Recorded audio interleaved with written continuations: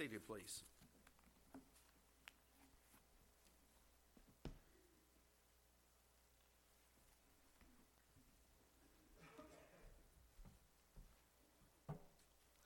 Good morning. If you have your copy of God's Word, would you be turning to Mark chapter 7 or swiping or whatever you do, opening up, whatever you have in front of you? We're going to be studying from Mark chapter 7 this morning, and we'll meet there in just a moment. We're glad that you're here. We're thankful to see several who are back with us that have not been able to be with us for a while. It's good to see Mr. Tom back with us and several others who can make it out when they are able to. And we're grateful that you are here. It's good to see most of you. Most of you I haven't seen yet, and I need to explain that. And it's due to an unfortunate situation in our family, but our dear Caroline did test positive yesterday for COVID, and so the whole family is at home at this time. No one else is showing any symptoms, so I thought I could probably come and just keep my distance and stay away from everyone. So if you don't see me or I don't speak to you, it's not because I'm mad at you. Just kind of keep my distance today and probably not really visit with folks and try to keep some of that, so we don't want to get anyone else sick and hope that no one else in our family passes it around. So we just wanted to ask for your prayers. She's doing okay, but just wanted to keep everyone at home. And one other note here for our Bible Bowl kids, we were going to have practice this afternoon, but we'll cancel that for today and then pick up those chapters later when we meet again. But it is good to see you. We're thankful that you would be here as we seek to study God's Word for just a few moments and try to encourage ourselves with a particular chapter here from Mark chapter 7. I don't know about you, how you read the Bible. If you've been following along with some of the reading plans that we have put out, very often you'll read 2 or 3 chapters a day. If you kind of go through those Bible reading plans that we put together, or we didn't put them together, but try to make available for you. If you're like me, sometimes you get behind. When you get behind, you're reading 5, 6, 7, or 8 chapters a day to try to get caught up. It makes it a little harder to really read, to understand, and pay attention what's going on. But if you keep up and you kind of maybe read 2 or 3 chapters a day, especially as you go through the accounts of the Gospels, what happened with Jesus there, and as those were recorded for us, then it's very encouraging to take little sections and think about exactly what was happening in the life of Jesus. There's so much that's going on, so many people that are coming to him both to try to trap him and also to try to be healed by him, but you catch little snippets. If you take small sections and you really pay attention to what's going on, you think about who's coming and who's going and that kind of thing and what they're saying, it can be very encouraging. I'd like for us this morning to look at Mark chapter 7, the first 23 verses in particular, because there is a section of Scripture here in which we can learn a few things even for ourselves today. And there's really 3 interactions that take place that we're going to look at here. Jesus speaks to 3 different groups of people, and we want to break them down and see exactly what we can learn from what takes place here in Mark's account in Mark chapter 7. There is a parallel account in Matthew chapter 15 of what takes place here, but we're going to focus in on Mark chapter 7. Let's look at the first few verses together. Mark records for us, "Then the Pharisees and some of the scribes came together to him, having come from Jerusalem. Now when they saw some of his disciples eat bread with defiled, that is, with unwashed hands, they found fault. For the Pharisees and all the Jews do not eat unless they wash their hands in a special way, holding the tradition of the elders. When they come from the marketplace, they do not eat unless they wash. And there are many other things which they have received and hold, like the washing of cups, pitchers, copper vessels, and couches." Then the Pharisees and scribes asked him, "Why do your disciples not walk according to the tradition of the elders, but eat bread with unwashed hands?" And he begins in verse number 6 that he answers and says to them, but we'll pause there right now, because the first interaction that we're going to take a look at this morning is Jesus' discussion here with the Pharisees and scribes. I don't know if discussion is the best word. You know, often people would come and they would try to trap Jesus and ask him these questions to cause a problem. You're probably familiar with the term Pharisees. The Pharisees were a group of people, a group of Jews that kind of came around about 200 years or so before Jesus came to the earth, and they were very strict. They were considered the strictest sect of the Jews, strictest group of the Jews. In fact, if you were going to become a Pharisee, you were going to take a pledge, and that pledge would say that you were going to keep every point of the law. But as we see here, as Mark records for us, not just every point of the law, but also the traditions that they had, the traditions that these elders had come up with. You're going to keep all of that. In fact, there's a couple of words that really come to mind as we think about the Pharisees. One is, if you were going to mention the word Pharisee, you usually think of the word legalist. And that's even today. When people will call others Pharisees, what they're meaning is you're a legalist. You go by the law, and you bind law in particular. You will bind law where there is no law. You'll make up laws because of your traditions and hold other people to those laws, and you're a legalist. Now, the other word that we find in Scripture that's usually attached with the word Pharisee is hypocrite. In fact, most often, if you find the word Pharisee in the New Testament, you will see the word hypocrite very nearby, because that is what we commonly think of when we think of the word Pharisee. They were play actors. They were wearing a mask, so to speak. They were hypocrites. They were very strict in what they believed. The scribes, of course, were a group of people who would go around writing, transcribing, or writing the law and holding people to all of these laws. But their intention, their job was to follow around Jesus and to try to find fault. Now, not these particular people that we meet here in the first couple of verses, not these men in particular, but in general.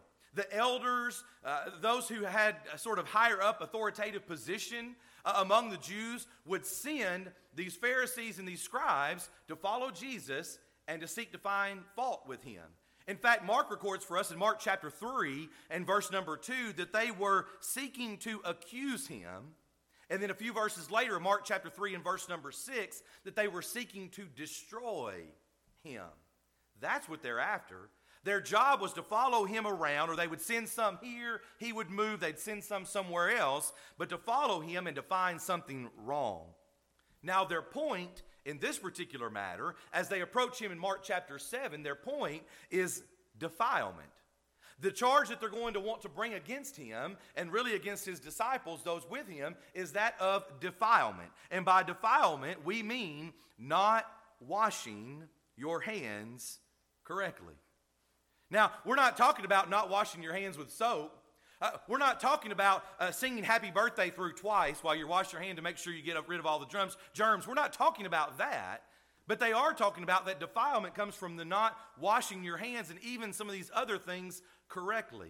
It's interesting to note, if you know your history, that the Pharisees were essentially afraid of the Gentiles, right? During this time period, during this part of the world, during this time period, there's pretty much the Jews and the Gentiles. And if you were a Jew, if you were a Pharisee, maybe in particular, you were afraid of the Gentiles.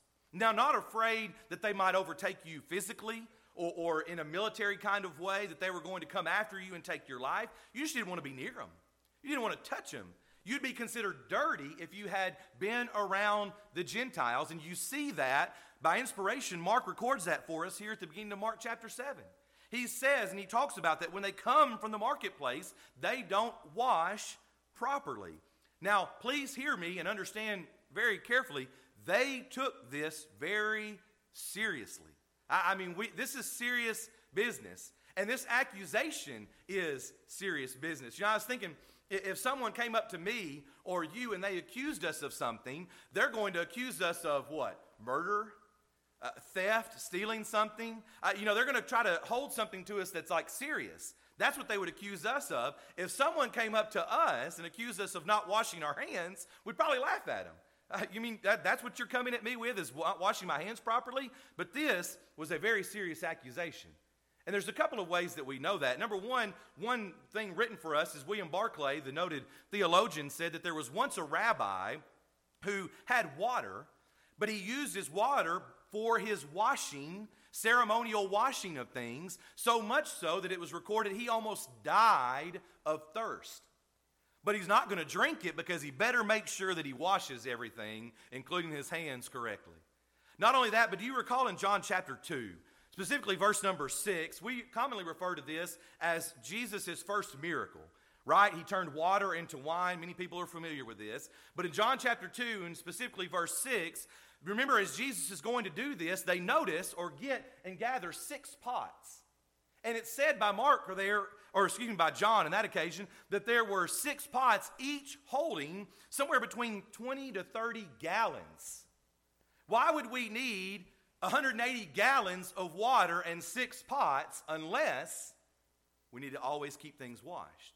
They took this very, very seriously. Having those 6 pots and washing everything in this ceremonial fashion was a standard Jewish practice. And so this is, even though it may seem silly to us, a pretty heavy accusation. And the Jews lived in fear of contamination by the Gentiles. And so here's their answer to that. Well, we will just go through this ceremony, this ceremonial, ritualistic washing of everything. Were they worried about germs? Maybe, maybe not necessarily. But if we just wash everything and we make sure that everyone else does it, and if they don't do it, we're going to accuse them and maybe even punish them, then we'll be good. So that's their point here. That's what they're after. And once they make this question to Jesus, he begins to answer them then in verse number 6. Well did Isaiah prophesy of you, notice there's our word, hypocrites. As it is written, these people draw near or honor me with their lips, but their heart is far from me. And in vain they worship me, teaching as doctrines the commandments of men. For laying aside the commandment of God, you hold the tradition of men, the washing of pitchers and cups, and many other such things you do.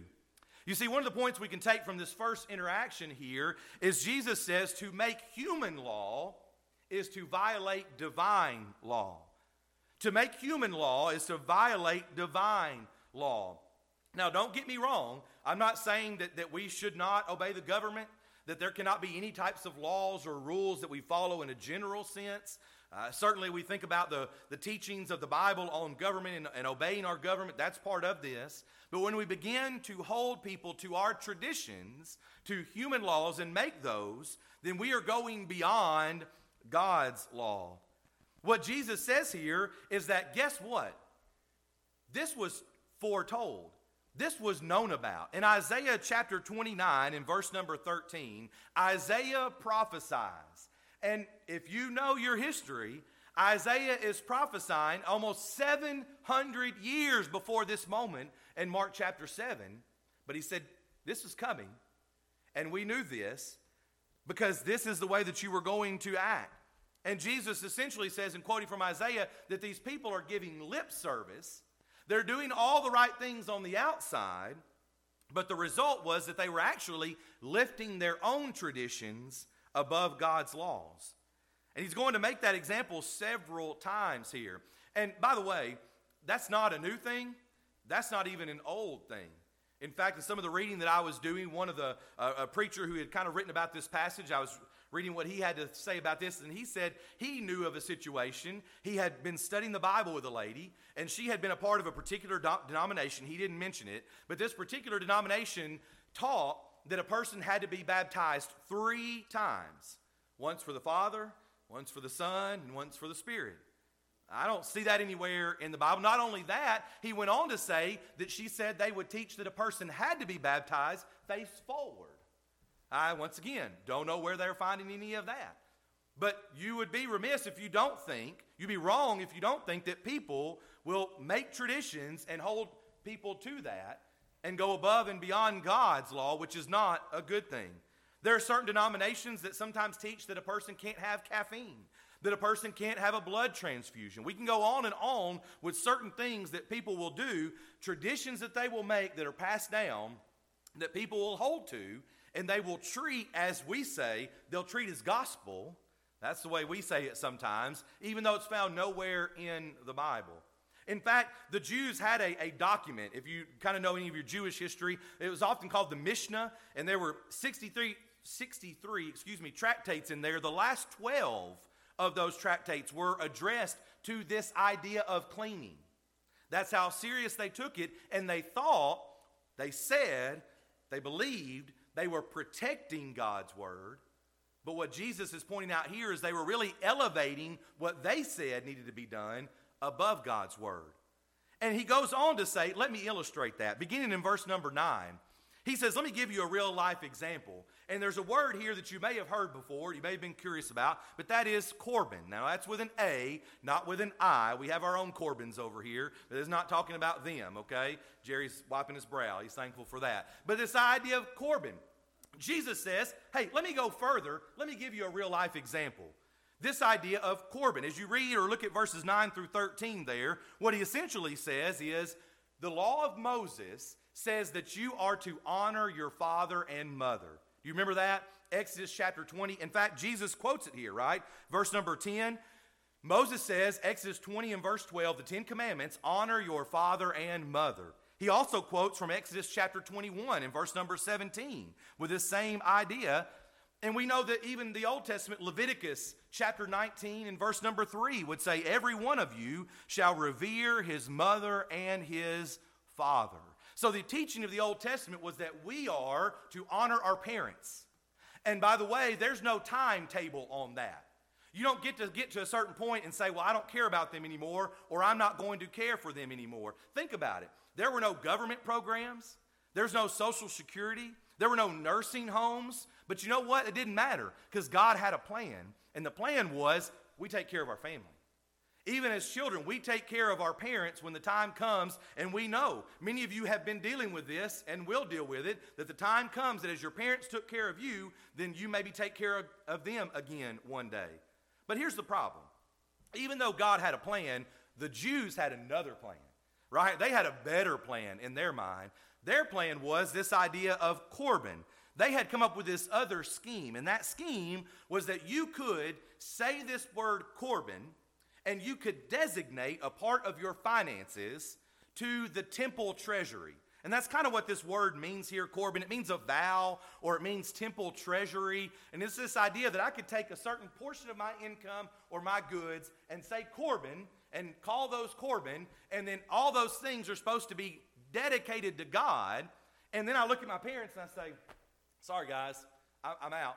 I'm out of money. I don't have any way to take care of you. And sorry, you're just kind of out of luck right now. So what they're doing is they're taking this teaching, which has nothing to do with what God has said to do, that you would do this and set it aside and you would be then not have to take care of your parents anymore. You can tag these finances, so to speak, and they're not to be used for personal things. And you can see, it's almost like it sounds crazy, to say, well, why would a person do that? But these Jews, these Pharisees, that's exactly what they're doing. And so Jesus says that to make a human law is to violate divine law. And here's an illustration, this idea of Corban. But notice at the end of verse number 13, he even says there, and many such things you do. He essentially looks at him and says, you know what? I mean, we're both fully aware of the situation here. I could have picked from a list of things. I mean, there is a myriad of things that I could have chosen from because you guys have a whole long list of traditions that you elevate. But here's just one, and he talks about Corban there in particular. Now we move on to verse number 14 of this particular passage, and the second interaction that Jesus has is with the multitude, verses 14 through 16. Now, as these Pharisees and these scribes would come to him, I have no doubt in my mind that it had to have been frustrating, right? And I tell you this often, I don't mean to be irreverent. I'm not trying to make light of what Jesus was, who he was, or what he did. But he was human and probably had some human emotion, even if he didn't sin. And you can imagine that as he would get to a place and these Pharisees and these scribes come walking up, that we would, especially, probably roll our eyes. I mean, seriously, these guys again coming to say something else? And so he turns his attention from these Pharisees and scribes who are difficult, who are causing problems, to a more honest group. And it tells us in verse 14 that he called the multitude to himself and he said to them, hear me, every one, and understand. There is nothing that enters a man from outside which can defile him, but the things which come out of him, those are the things that defile a man. If anyone has ears to hear, let him hear. He essentially says, depending on the version that you're looking at, hearken, hear me, listen very carefully to the crowd that is gathered there. And it's interesting because there is a hint. Now, these folks aren't going to recognize all of it. We're going to see that with the disciples in just a moment. But there's a hint. The fact that we are here today and we can look back on these writings and these occasions, there's a hint of what's going to come in Acts chapter 10 as Peter is going to have this vision and the gospel is going to be open to the Gentiles, to the whole world. We know that at first the gospel was going just to the Jews, to the Jews. And so it's in Acts chapter 10 that Peter has that vision. He goes to Cornelius' household, and then the gospel is opened up. So there's this hint there. Because the other thing that takes place in Acts chapter 10, in Peter's vision, deals with this idea of meat and what people eat and what they put into their body.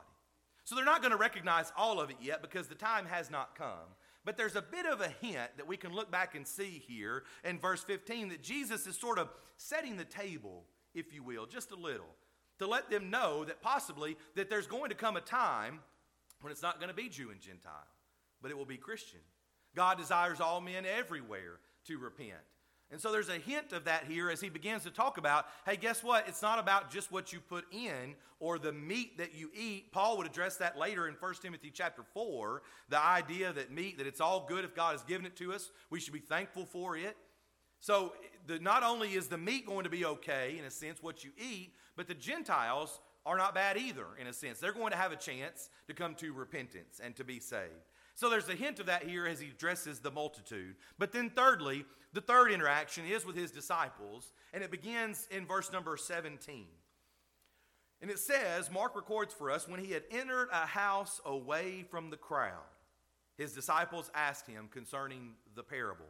Now, depending on the version, you may see the word parable there. What takes place here is not necessarily what we commonly refer to as one of Jesus' parables. However, the idea of a parable, of course, is that there is a meaning that goes along with something. Some people would say, and there's other passages where it talks about the idea that sometimes parables were not understood by everyone. And so here, they're not all going to catch everything that Jesus is saying. But we're then moved into this third interaction, which is a private moment. You know, I really like these. Because it's a moment where there's no more multitude, there's no more big show, not that Jesus is putting on a show in that sense, but there's no more large crowd, but there's a private moment here between him and his disciples. So they get a moment to ask him, those closest to him, those who would continue his teaching when he's going to be gone very shortly, he has a moment to talk to them. And they're going to ask. I believe in Matthew's account, attributes it directly to Peter. But they're going to ask, Jesus, what are you talking about? We don't understand. And so in verse 18, he begins by asking them this question where we begin to see what is possibly part of his frustration. Why aren't you getting it? How is it that you're still not understanding what I'm saying? Do you not perceive that whatever enters a man from outside cannot defile a man or defile him? Because it does not enter his heart, but his stomach, and is eliminated, thus purifying all foods. And he said, what comes out of a man, that defiles a man. For from within, out of the heart of men, proceed evil thoughts, adulteries, fornications, murders, thefts, covetousness, wickedness, deceit, lewdness, an evil eye, blasphemy, pride, foolishness. All these evil things come from within and defile a man. Most of you know that I use the New King James here most of the time in the pulpit, so some of those words may have sounded different, and unfortunately we don't have the time this morning to talk about each one of those. But here's the key. Back to our title. What's the point? Why do these kind of connect together? What's taking place in this particular section? Here's the key. Real defilement comes from within. That's what Jesus is teaching. Not about the measure of dirt, not about how dirty your hands are, not about who you might have been around, but real defilement comes from within. In fact, Jesus says the root cause here is that there's a heart problem. I mean, he even uses the word, again, at least it's translated that way in the New King James, as he says that it's the heart. When you take something in, we teach our children, it doesn't go in your heart. Right? It goes through the other proper systems in our body, our digestive tract, it goes into our stomach, and it even leaves our body at some point as we think about the way God designed our bodies, but it does not touch our heart, and thus is not the problem. The root cause is that there is a heart problem. Now, here's the thing about this. This is not new teaching, right? I know we're in Mark chapter 7, but think about Jesus' teaching in the Sermon on the Mount. Because this is simply a continuation of what he says in Matthew chapter 5.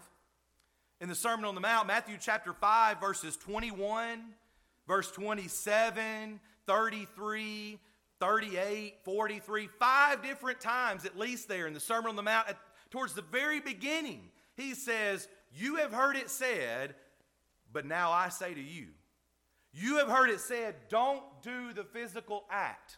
Don't commit murder. Don't commit adultery. Yes, but I'm saying to you, it begins in the heart. And he begins to point out that it's a heart problem. And we have heart problems then, and we have heart problems now, if we're being honest about it. An external change is just that, an external change. You can change your clothes all day, you can take a bath, you can wash your hands, you can do all of those things, but they're just external changes. They don't address the heart problem, the spiritual problem. In fact, Jesus would say of this same group, you recall Matthew chapter 23 and verse number 27. Here we see it again. Woe to you scribes, Pharisees, hypocrites. They're connected together, all those words. Pharisees, scribes, and hypocrites, because you are like whitewashed tombs. There on that occasion, Jesus even uses the word beautiful. He says you're beautiful on the outside, but on the inside, just full of dead men's bones. Your outside looks great, but your inside is rotten. And that is a problem that we continue to certainly face today.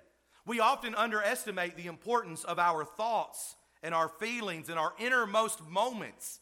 We can set those aside and say, well, I'm doing all the right things on the outside. We have been discussing this at great length in our Wednesday night class. We want you to be here. We want you to be a part of our services and the things that we do together. But if you're showing up to sit there in your Sunday best and check a box, your inside can be full of dead men's bones. I can see a crowd that sits here that is beautiful on the outside, but we have to make sure that we take care of our hearts as well. Paul would write in Philippians chapter 4, verses 8 and 9, whatsoever things are true, are honest, are just, are pure, are lovely, are of good report.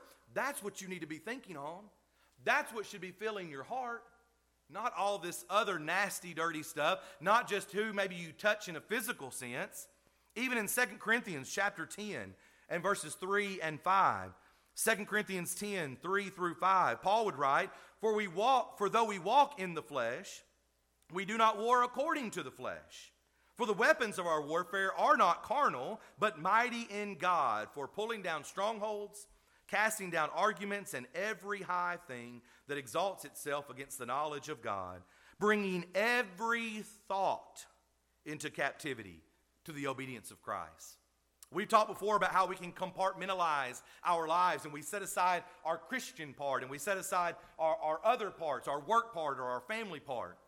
Every thought to the obedience of Christ. And it is not physical. We're not worried about weapons, at least not in a spiritual sense. We're worried about our hearts, making sure that those are pure. Corrupt thoughts lead us to sin. James chapter 1 and verse number 15. James says, When lust hath conceived, and it bringeth forth sin. And sin, when it is finished, bringeth forth death. I don't mean to add to the Bible, but the word lust is used there. But could we not go ahead and add in some other things maybe? Yes, lust is part of that, but it could be many other evil thoughts, some of these other words that Jesus uses, and say that when those things conceive, they bring forth sin, and sin brings about death. You see, here's the thing. The world says that you are what you do, right? I can't see your insides.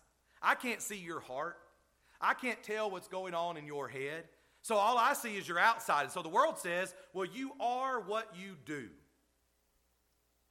But Jesus says that you do what you are. That may sound a little trivial, may sound a little trite, but think about exactly what it's saying, because if what we're saying is true, that real defilement begins in the heart, then it's going to eventually show itself in outward actions. Your actions reflect your heart. You remember in John chapter 13, in verse number 35, Jesus has just taken action. He's just washed the disciples' feet. And he's brought about to them this action that he's done. And he tells them, you know what he tells them, right? We sing it. John 13:35, they'll know we are Christians by our love.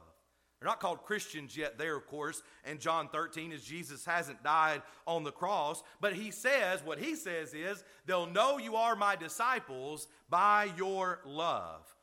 Well, by your feeling, By the way that you feel on the outside, by how you care about someone, by your love.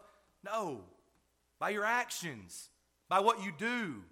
The love which you show by your actions. That's how they'll know that you are a Christ follower. Think about the list here very quickly again from Mark chapter 7. These are serious sins, right? And we talk about the list that Paul puts out there sometimes, but these are serious sins. But notice as you look at them again, they're not accidental, right? They're not accidental sins. These are not just things that pop up overnight. You say, oh, man, I can't believe that I did that. These are not accidental sins. They're not surprises. Adulteries and fornication. Do you remember what Jesus said there? Once again, it doesn't just happen out of the blue. It doesn't just kind of just pop out of nowhere. He said in Matthew chapter 5 and verse number 28 that now it's about whosoever looks at a woman. Because you just don't fall into somebody else's arms, at least not in that kind of way in committing those kinds of actions. It's because you have a problem in your heart. And that problem is, as James said, lust. What about murder? As he says here, as Jesus says here in Mark chapter 7. You know, most of us just don't say, oh, I'm sorry, my gun just fired in your direction. Or I just tripped and stabbed you with a knife and took your life. No, murder begins because you have a hate problem in your heart. What about theft? I just accidentally took that, stuck it in my pocket, and grabbed all these things and took all your money. It doesn't happen by accident. He also lists here in Mark chapter 7, right after it, but covetousness. That's where thefts begin. It doesn't just come out of the blue.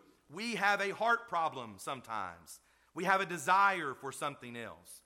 So the world says you are what you do, but Jesus says you do what you are, what's really going on inside. And most of us can attest to a situation where we thought we knew someone, but then it took a little bit of time, but eventually the truth showed.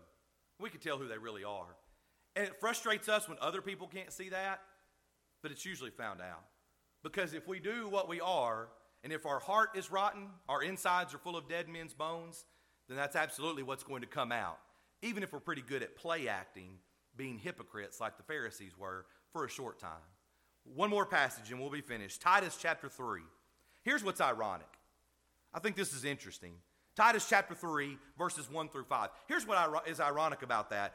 Paul begins writing to Titus at the beginning of chapter 3, and he talks about some of the evil things that we need not do. Verse 3 in particular, we were once foolish, disobedient, had various lusts and pleasures, but, verse number 4, when the kindness and the love of God, our Savior toward man appeared, not by works of righteousness, that's what the Pharisees would say, you do enough, you keep every point of the law, you'll be okay, not by works of righteousness which we have done, but according to his mercy he saved us. How?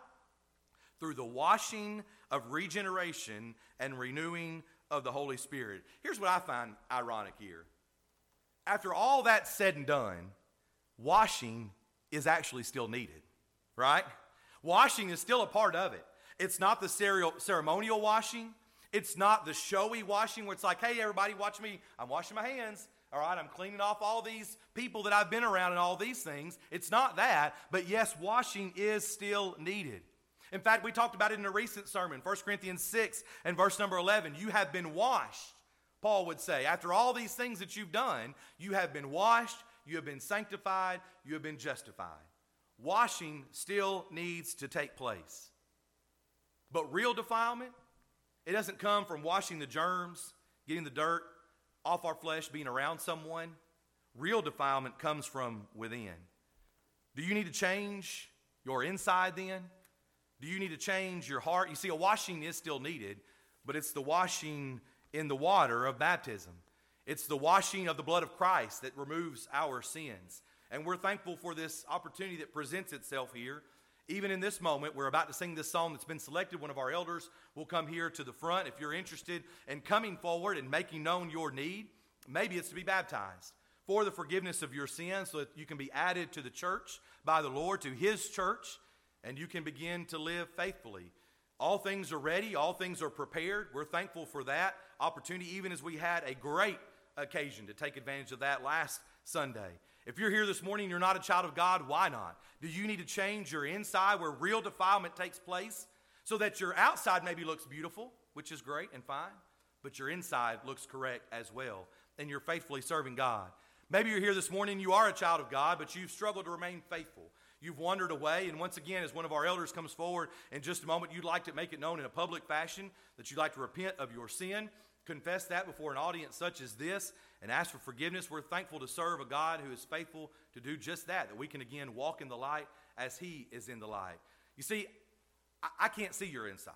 No one else here can see your inside where real defilement takes place, but God can. And so as we are about to sing this song, it's not about getting right with the preacher, not about getting right with the elders. It's about getting right with God in the sense that you are a child of God and that you are living faithfully with Him. We assemble here as a body for an opportunity to encourage one another, and we want to encourage you now as we stand together and as we sing.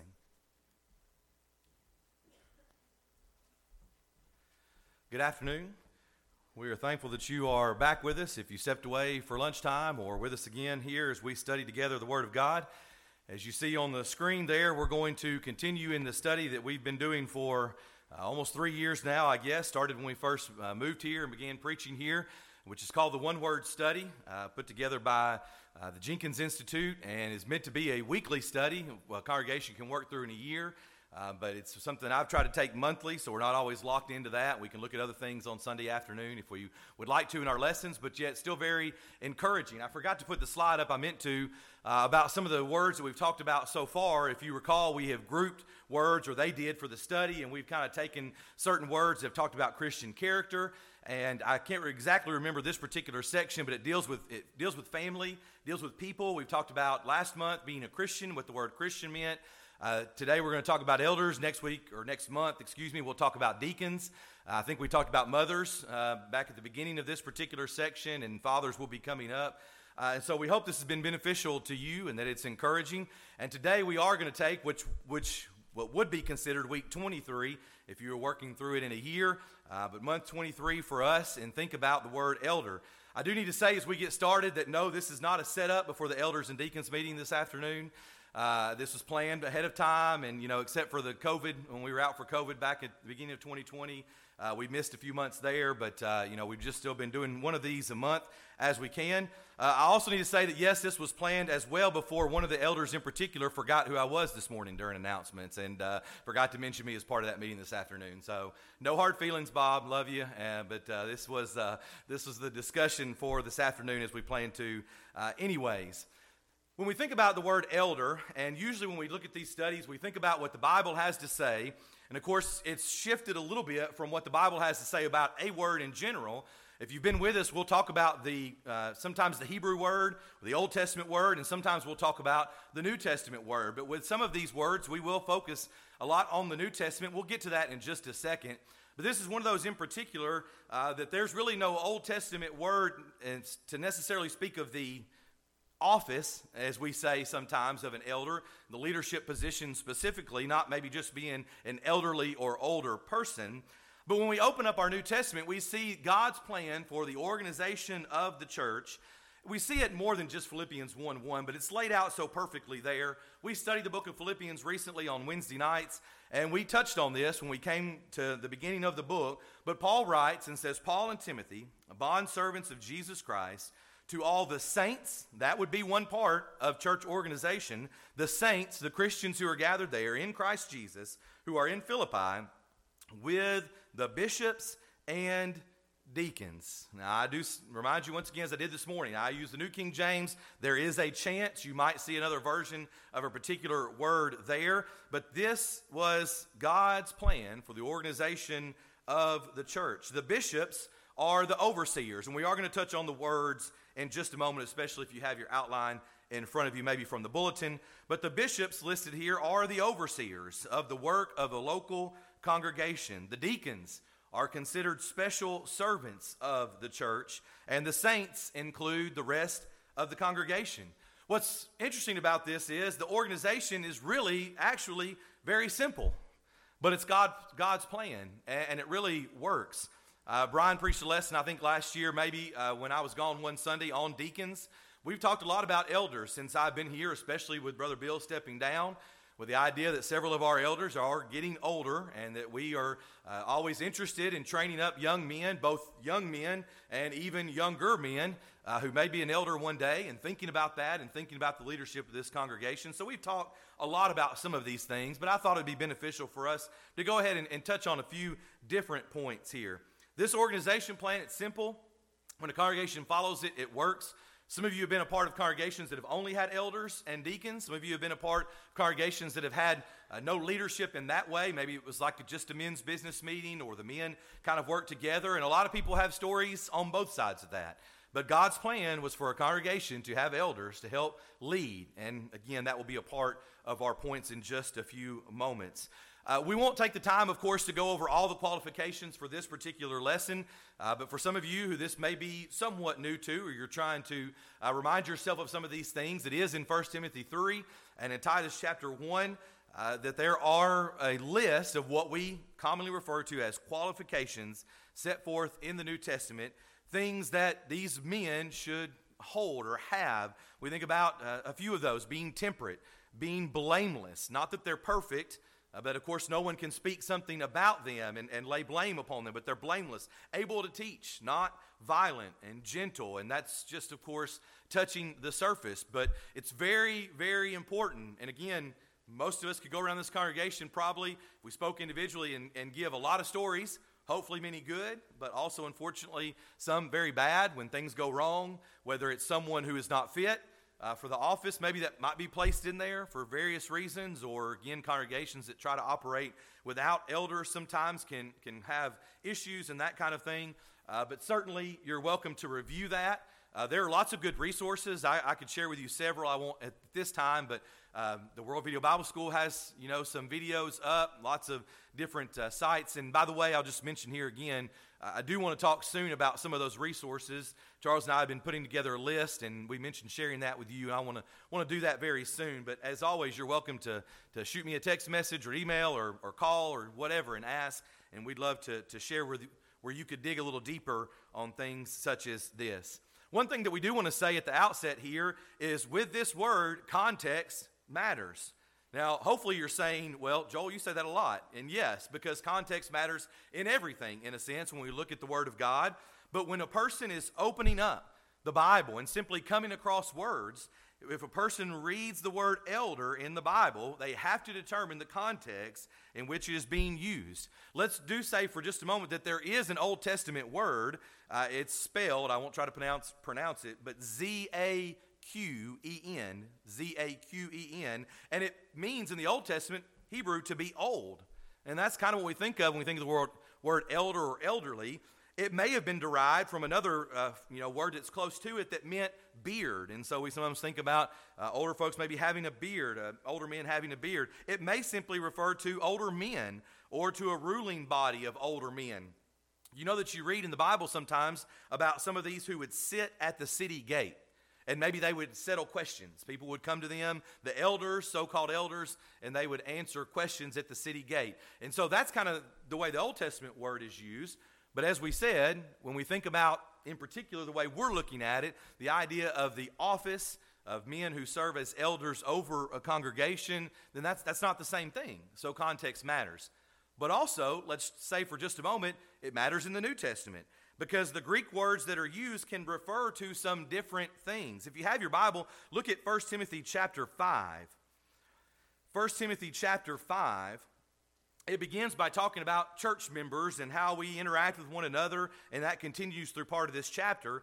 But 1 Timothy chapter 5, beginning in verse 1, "Do not rebuke an older man, but exhort him as a father, younger men as brothers." Here's this same idea: older women as mothers, younger women as sisters, with all purity. Now, the word that's used there both for older men and older women is kind of an offshoot or a form of a word we're going to talk about in just a moment. So it can be used to refer to both of those groups of people. In Acts chapter 24, in verse number 1, it is used to describe the elders or the members of the Jewish Sanhedrin.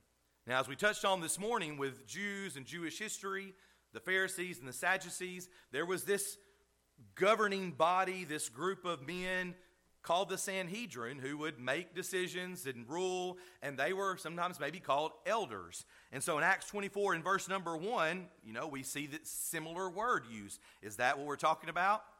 Not necessarily, so context matters. And even we see that those who oversee or shepherd individual congregations, like we are meaning with this particular lesson with elders. So context does matter. Now, we also would say here, as context matters, that you might call a woman an elder in the sense that you're talking about her in a physical, earthly sense, that maybe she is older than you.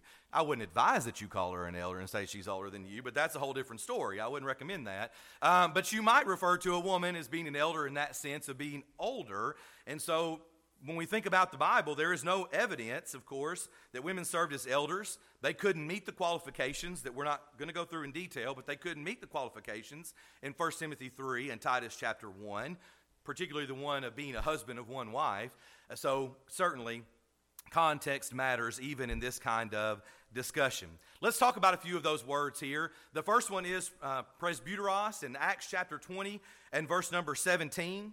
If you're making notes, it's actually Acts 20:17 and then again in verse 28, 20:17 and 20:28. But Paul is talking to the elders from Ephesus here.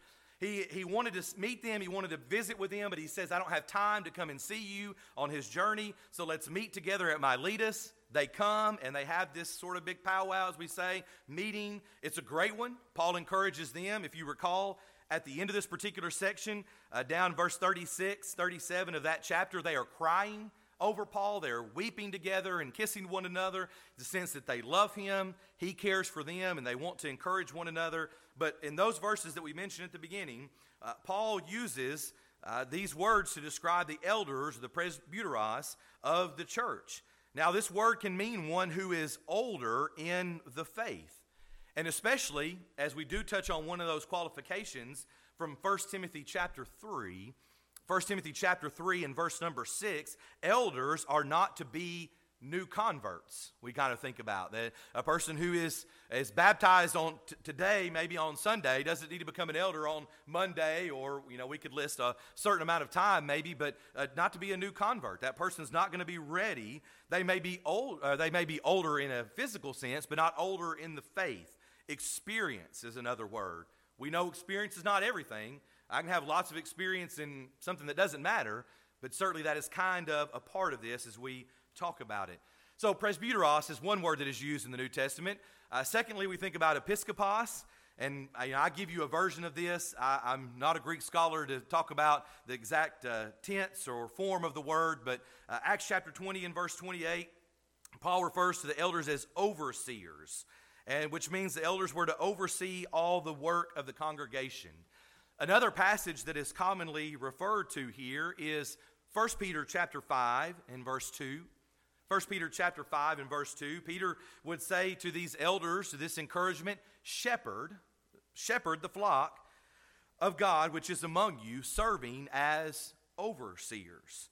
Now, we'll come back and talk about that's an interesting term, and it's not meant to be as someone who lords over people, watching their every move, making sure every step you take is perfect and there's never anything wrong, but overseeing the work of the congregation. And of course, our elders here can tell you, and if you're familiar with their work at all in general, there's a lot to oversee, even from the smallest detail to some of the great details that need to be discussed. We also think about the word that is used, poimen, that is found in Ephesians chapter 4 and verse number 11. Paul states that elders are to shepherd the church. A shepherd has a threefold responsibility. All right, I didn't put this on the screen, but a shepherd usually has a threefold responsibility. Number one, he is to lead the flock. Elders are to provide leadership in all aspects of church work. They are to lead the flock, number one. Number two, they are to feed the flock. And of course, we're not talking about a physical sense, even as we have lunch here now very often on Sunday afternoon, but to feed the flock in a spiritual sense, in a teaching sense. Elders are responsible for all the teaching that occurs in the classes, as well as the pulpit. Hopefully they are involved with what's going on. They might set up a system in which there is a deacon or a particular member who helps serve as maybe in the education department. We sometimes phrase it to help look at the things, but elders need to know what's going on, what's being taught. One of the ways in which elders feed the flock is hiring a preacher. And then, of course, making sure that preacher is sharing the Bible and sharing truth from God's Word. And so they lead. Number 2, they feed. And number 3, they are to protect the sheep. Elders are to know the truth. We think about Titus chapter 1 and verse number 9. Elders are to know the truth, and by sound doctrine, they are to exhort and convict those who contradict. Elders need to not necessarily be busybodies running around with their nose in everything and in every single detail or things that are going on, but they certainly need to be aware of false doctrine, possibly aware of false teachers, not only maybe in our area or in the church, but in a general sense, to try to help members and to, again, to protect them. Elders must protect the sheep from every error, whether from within or from without the church. And by the way, we're just halfway through the lesson, but that's a lot already, right? That's a lot for elders to have to do. And of course, that is possibly or maybe connected one reason why there should be more than one elder. There's kind of several facets to that, but certainly it helps as elders are trying to do lots of things that they can spread the work. Again, there's more that could be said about that of why we have more than one, but that certainly would be a benefit as we think about 3 or 4 or 5 who can help do various things. In the book that's suggested here, I've shared with you there's a devotional book that is part of this study. There is a study guide. In the study guide, that section that's written, the person that wrote that suggested that in preaching about the word elder, the logical place to begin after talking about the word and the way it's used, understanding it, is to look at the work of elders. And we talked a little bit about it already, but what is the work of elders? And let's notice about 6 things here about the work of elders. The work of elders, or an elder, number 1, is seen in the terms that are used. The terms that are used to reference an elder. Elder should mean experience and wisdom. They're often, hopefully, able to counsel members of the congregation in various areas. They're not professional counselors. They may not hold degree in that area, may not be certified or able to discuss every single thing that goes on in somebody's life, especially with a lot of the mental illness and things we have today and that people deal with. But they hopefully are able to help. So elder kind of refers to that. Bishop or overseer would kind of refer to equipping for mentoring. And as we've said, we hope that our elders are helping train young men to be elders in the future as they meet those qualifications and desire that office. But the idea of bishop or overseer would kind of suggest mentoring. I personally, and this is just for my 2 cents, but I personally have come over the years, even working with a congregation in the role of a preacher, have come to really appreciate the term shepherd. And we commonly refer to the word elder, and there's nothing wrong with that, but I have really come to appreciate the word shepherd. Now, the caveat there, and it's not necessarily anything wrong, but the thing there that sometimes people use is pastor.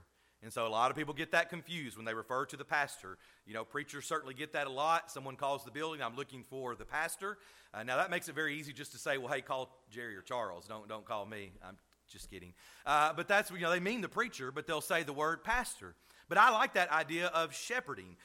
Sometimes when we think of overseeing or we think of elders, it's easy for us to get caught up in taking every single problem to these men. There is not enough paper towels. There's not enough pencils and all of these things. And I'm not saying they can't handle that and they shouldn't be maybe a part of handling that, but they are really to be shepherding and equipping the congregation to know the faith, to teach the faith, to defend the faith. They are to shepherd the sheep, to protect, as we said just a moment ago, to lead the sheep and the church with vision and with faith. And so the terms that are used kind of give us an idea of the work of an elder. Number 2, the qualifications that are given allow us to have an idea of the work of an elder. Some sign of all the qualifications must be seen in the life of an elder, of each elder. And there's really 3 groups that were listed here in the book, and I think if you're making notes, you like to write these things down, there are 3 kind of good thoughts. When we think about the qualifications, we might group them in number 1, domestic. There are things that speak of the home, the family, the wife, domestic. Number 2, social. We think about elders. An elder is an elder over our congregation, but elders are known in the community, hopefully, as people. They may interact with a job or in the local sports league or something like that. So in a social sense, So number 1, domestic. Number 2, social. And of course, number 3, spiritual. These qualifications speak to all 3 of these groups or areas and their responsibilities. Spiritual may be the most important, but yes, other things are listed there. They have a reputation. I mean, that's part of the idea of blameless, is that nothing sort of sticks to them, because people in the social community would say, well, you know what? I know what I might have heard about Carl or Bob, but I know that's not true, what somebody else told me, because I know their reputation in a social kind of sense. And so sometimes we learn a little bit about their work and the qualifications that are given. Number 3, we learn a little bit about the work of an elder that is seen in their leading by consent. Leading by consent. You know, I got that question recently. Somebody asked me, even leaving the building here, someone that was visiting was talking about, how do I join your church? You know, that's the kind of phrase that is used. How do I join the church here or something like that? Well, it is certainly important that people be a part of a congregation, and more than just saying, hey, I go to the Soddy Church of Christ, but they are consenting to being led by the eldership. People choose to belong to a certain congregation and to place themselves under its elders. That's part of what is important there. That's how you are fed. That's how you make connection. Once again, this bleeds over a little bit into our Wednesday night study, talking about how we help one another and the book Church Reset. But leading by consent means that elders understand that they are not lords over the flock. That's a reference back again to 1 Peter chapter 5 and verse number 3. We referenced verse 2 a moment ago. Verse 3, that they do not lord it over the people. It's not a boss kind of way, but they are to provide leadership by example and persuasion. I try to, hopefully fairly often, as people bring things to me, that's great. I'd love to listen. I'll talk, whatever you want to do.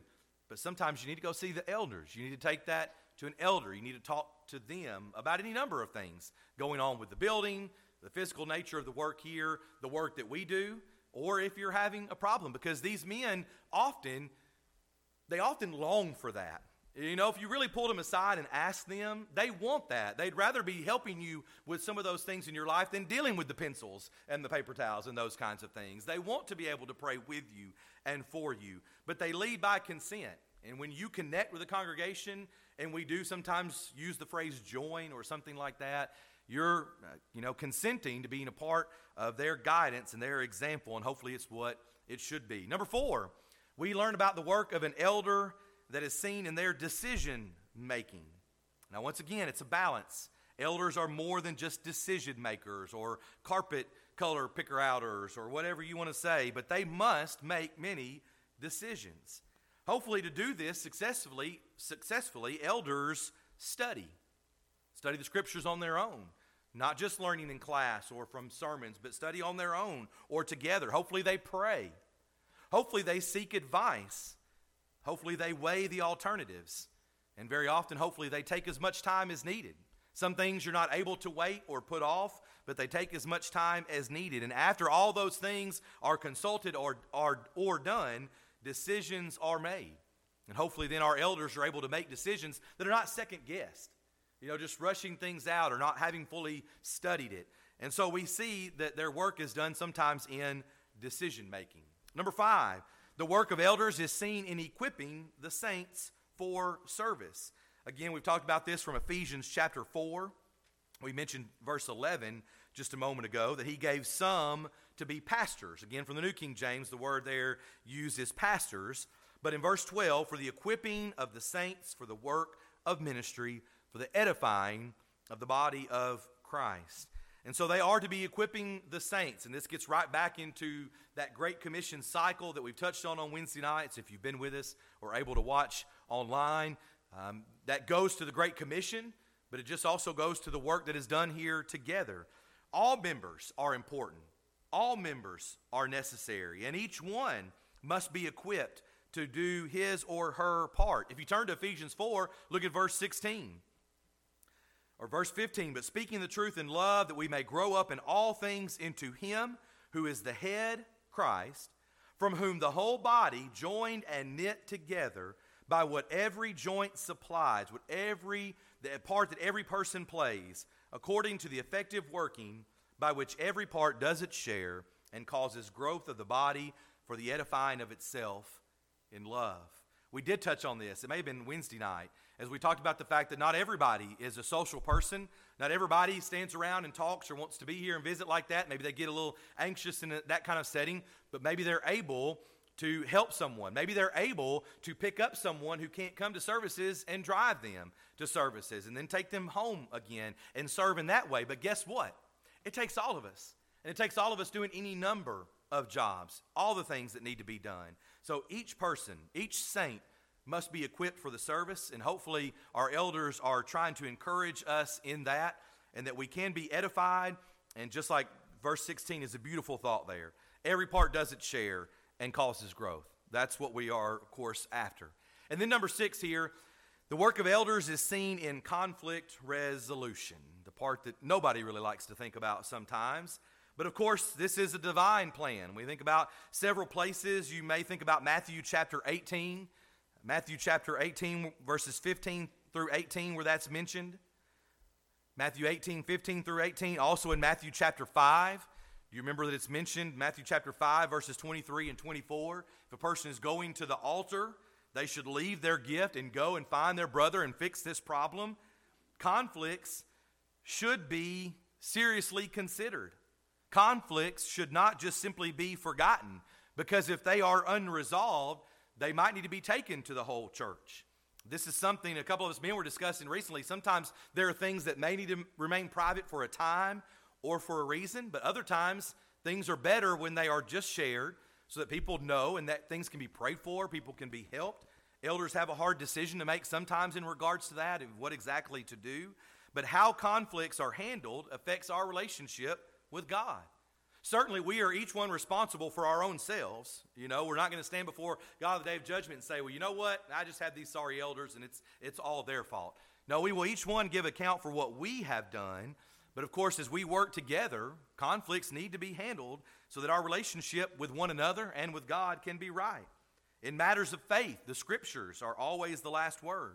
In matters of opinion, of judgment, or maybe expediency, often the elders have to decide.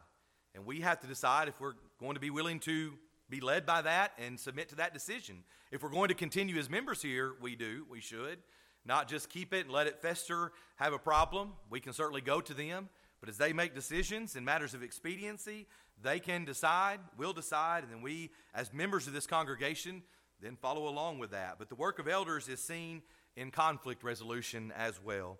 One last thought or principle here. The elders have responsibility to the church. Let us never forget that. But let us also never forget that the church has responsibilities to the elders. If you're following along in your Bible, turn with me to Hebrews chapter 13. Hebrews chapter 13, the very end of the book of Hebrews. Specifically, we're going to look at verse 17. But let us always remember that elders do have responsibilities to the church, but the church has responsibilities to the elders. Verse 17, obey those who rule over you. If we're not careful, this has that negative context again, connotation to it. The person says, well, they're not my boss. They're not going to tell me what to do. But keep reading. Obey those who lead you. This is kind of the literal sense of the word there. Who lead you, and be submissive, for they watch out for your souls. As those who must give account, let them do so with joy and not with grief, for that would be unprofitable for you. A great passage, a great verse here by the Hebrew writer to encourage us to understand this relationship and the way that we need to work together. We need to humbly submit to their experienced leadership. Now, in connection with that, elders need to serve in a worthy manner. They need to make sure that they maintain those qualifications in a sense, that they continue to follow after those and strive to be those. But when elders are worthy as godly leaders, they can carry out their duties joyfully and not under stress or aggravation. Because when they're doing it under stress and aggravation, they're not able to function in a profitable way. Brother Wayne Jackson, in his commentary on elders on this particular, on the New Testament, but this particular passage says, woe to church members who make the elders' burdens heavier. It's real easy. Notice I said that they would love for you to come to them and suggest to them or maybe share with them the troubles that you're having. But it's not, hey, go to them every time you have a problem and just dump it all over them, and give them stress and aggravation. Woe to those who give them heavier burdens. There is no doubt that it is a hard job, that they receive information and tasks and decisions that are hard. But certainly we can make it harder when we rely upon them for every single detail and struggle with those things and kind of give them grief, which makes them not able to serve with a joyful attitude and in the right way. You know a lot about elders. We have talked a lot about elders. Elders have been covered here before. Hopefully that's just a little something to encourage you to think about it again. As always, I think that I can say safely here that we are concerned about our elders, want to pray for them. They are concerned about us, want us to be thinking about, men who can serve in the future, continuing to pray for them and that kind of thing. But it's certainly something that is worthy of our attention. And there's lots of more studying that could be done. We have lots of books and resources if you would like to continue and to do that. As we conclude this lesson, we pause as we do and extend heaven's invitation. And that is that a person may be here this afternoon who stands in need of making their life right with God. It could be that it is by becoming a child of God, putting on Christ in baptism, and allowing His blood to wash away your sins. If you would like to know more about that, we'd love to study with you as soon as possible. Maybe you're here and you're a child of God and you realize that something's not right. You want to make it right before you leave today. There's no sense in anyone leaving with a heavy burden, with something separating them from God. We're thankful to be here together, to be able to sing this song and to pray for one another. All it takes is for us to have that courage, to have that strength, to rely upon one another. And if you're here, you need to become a Christian or come back to Him, we'll be singing to encourage you as we stand together and as we sing.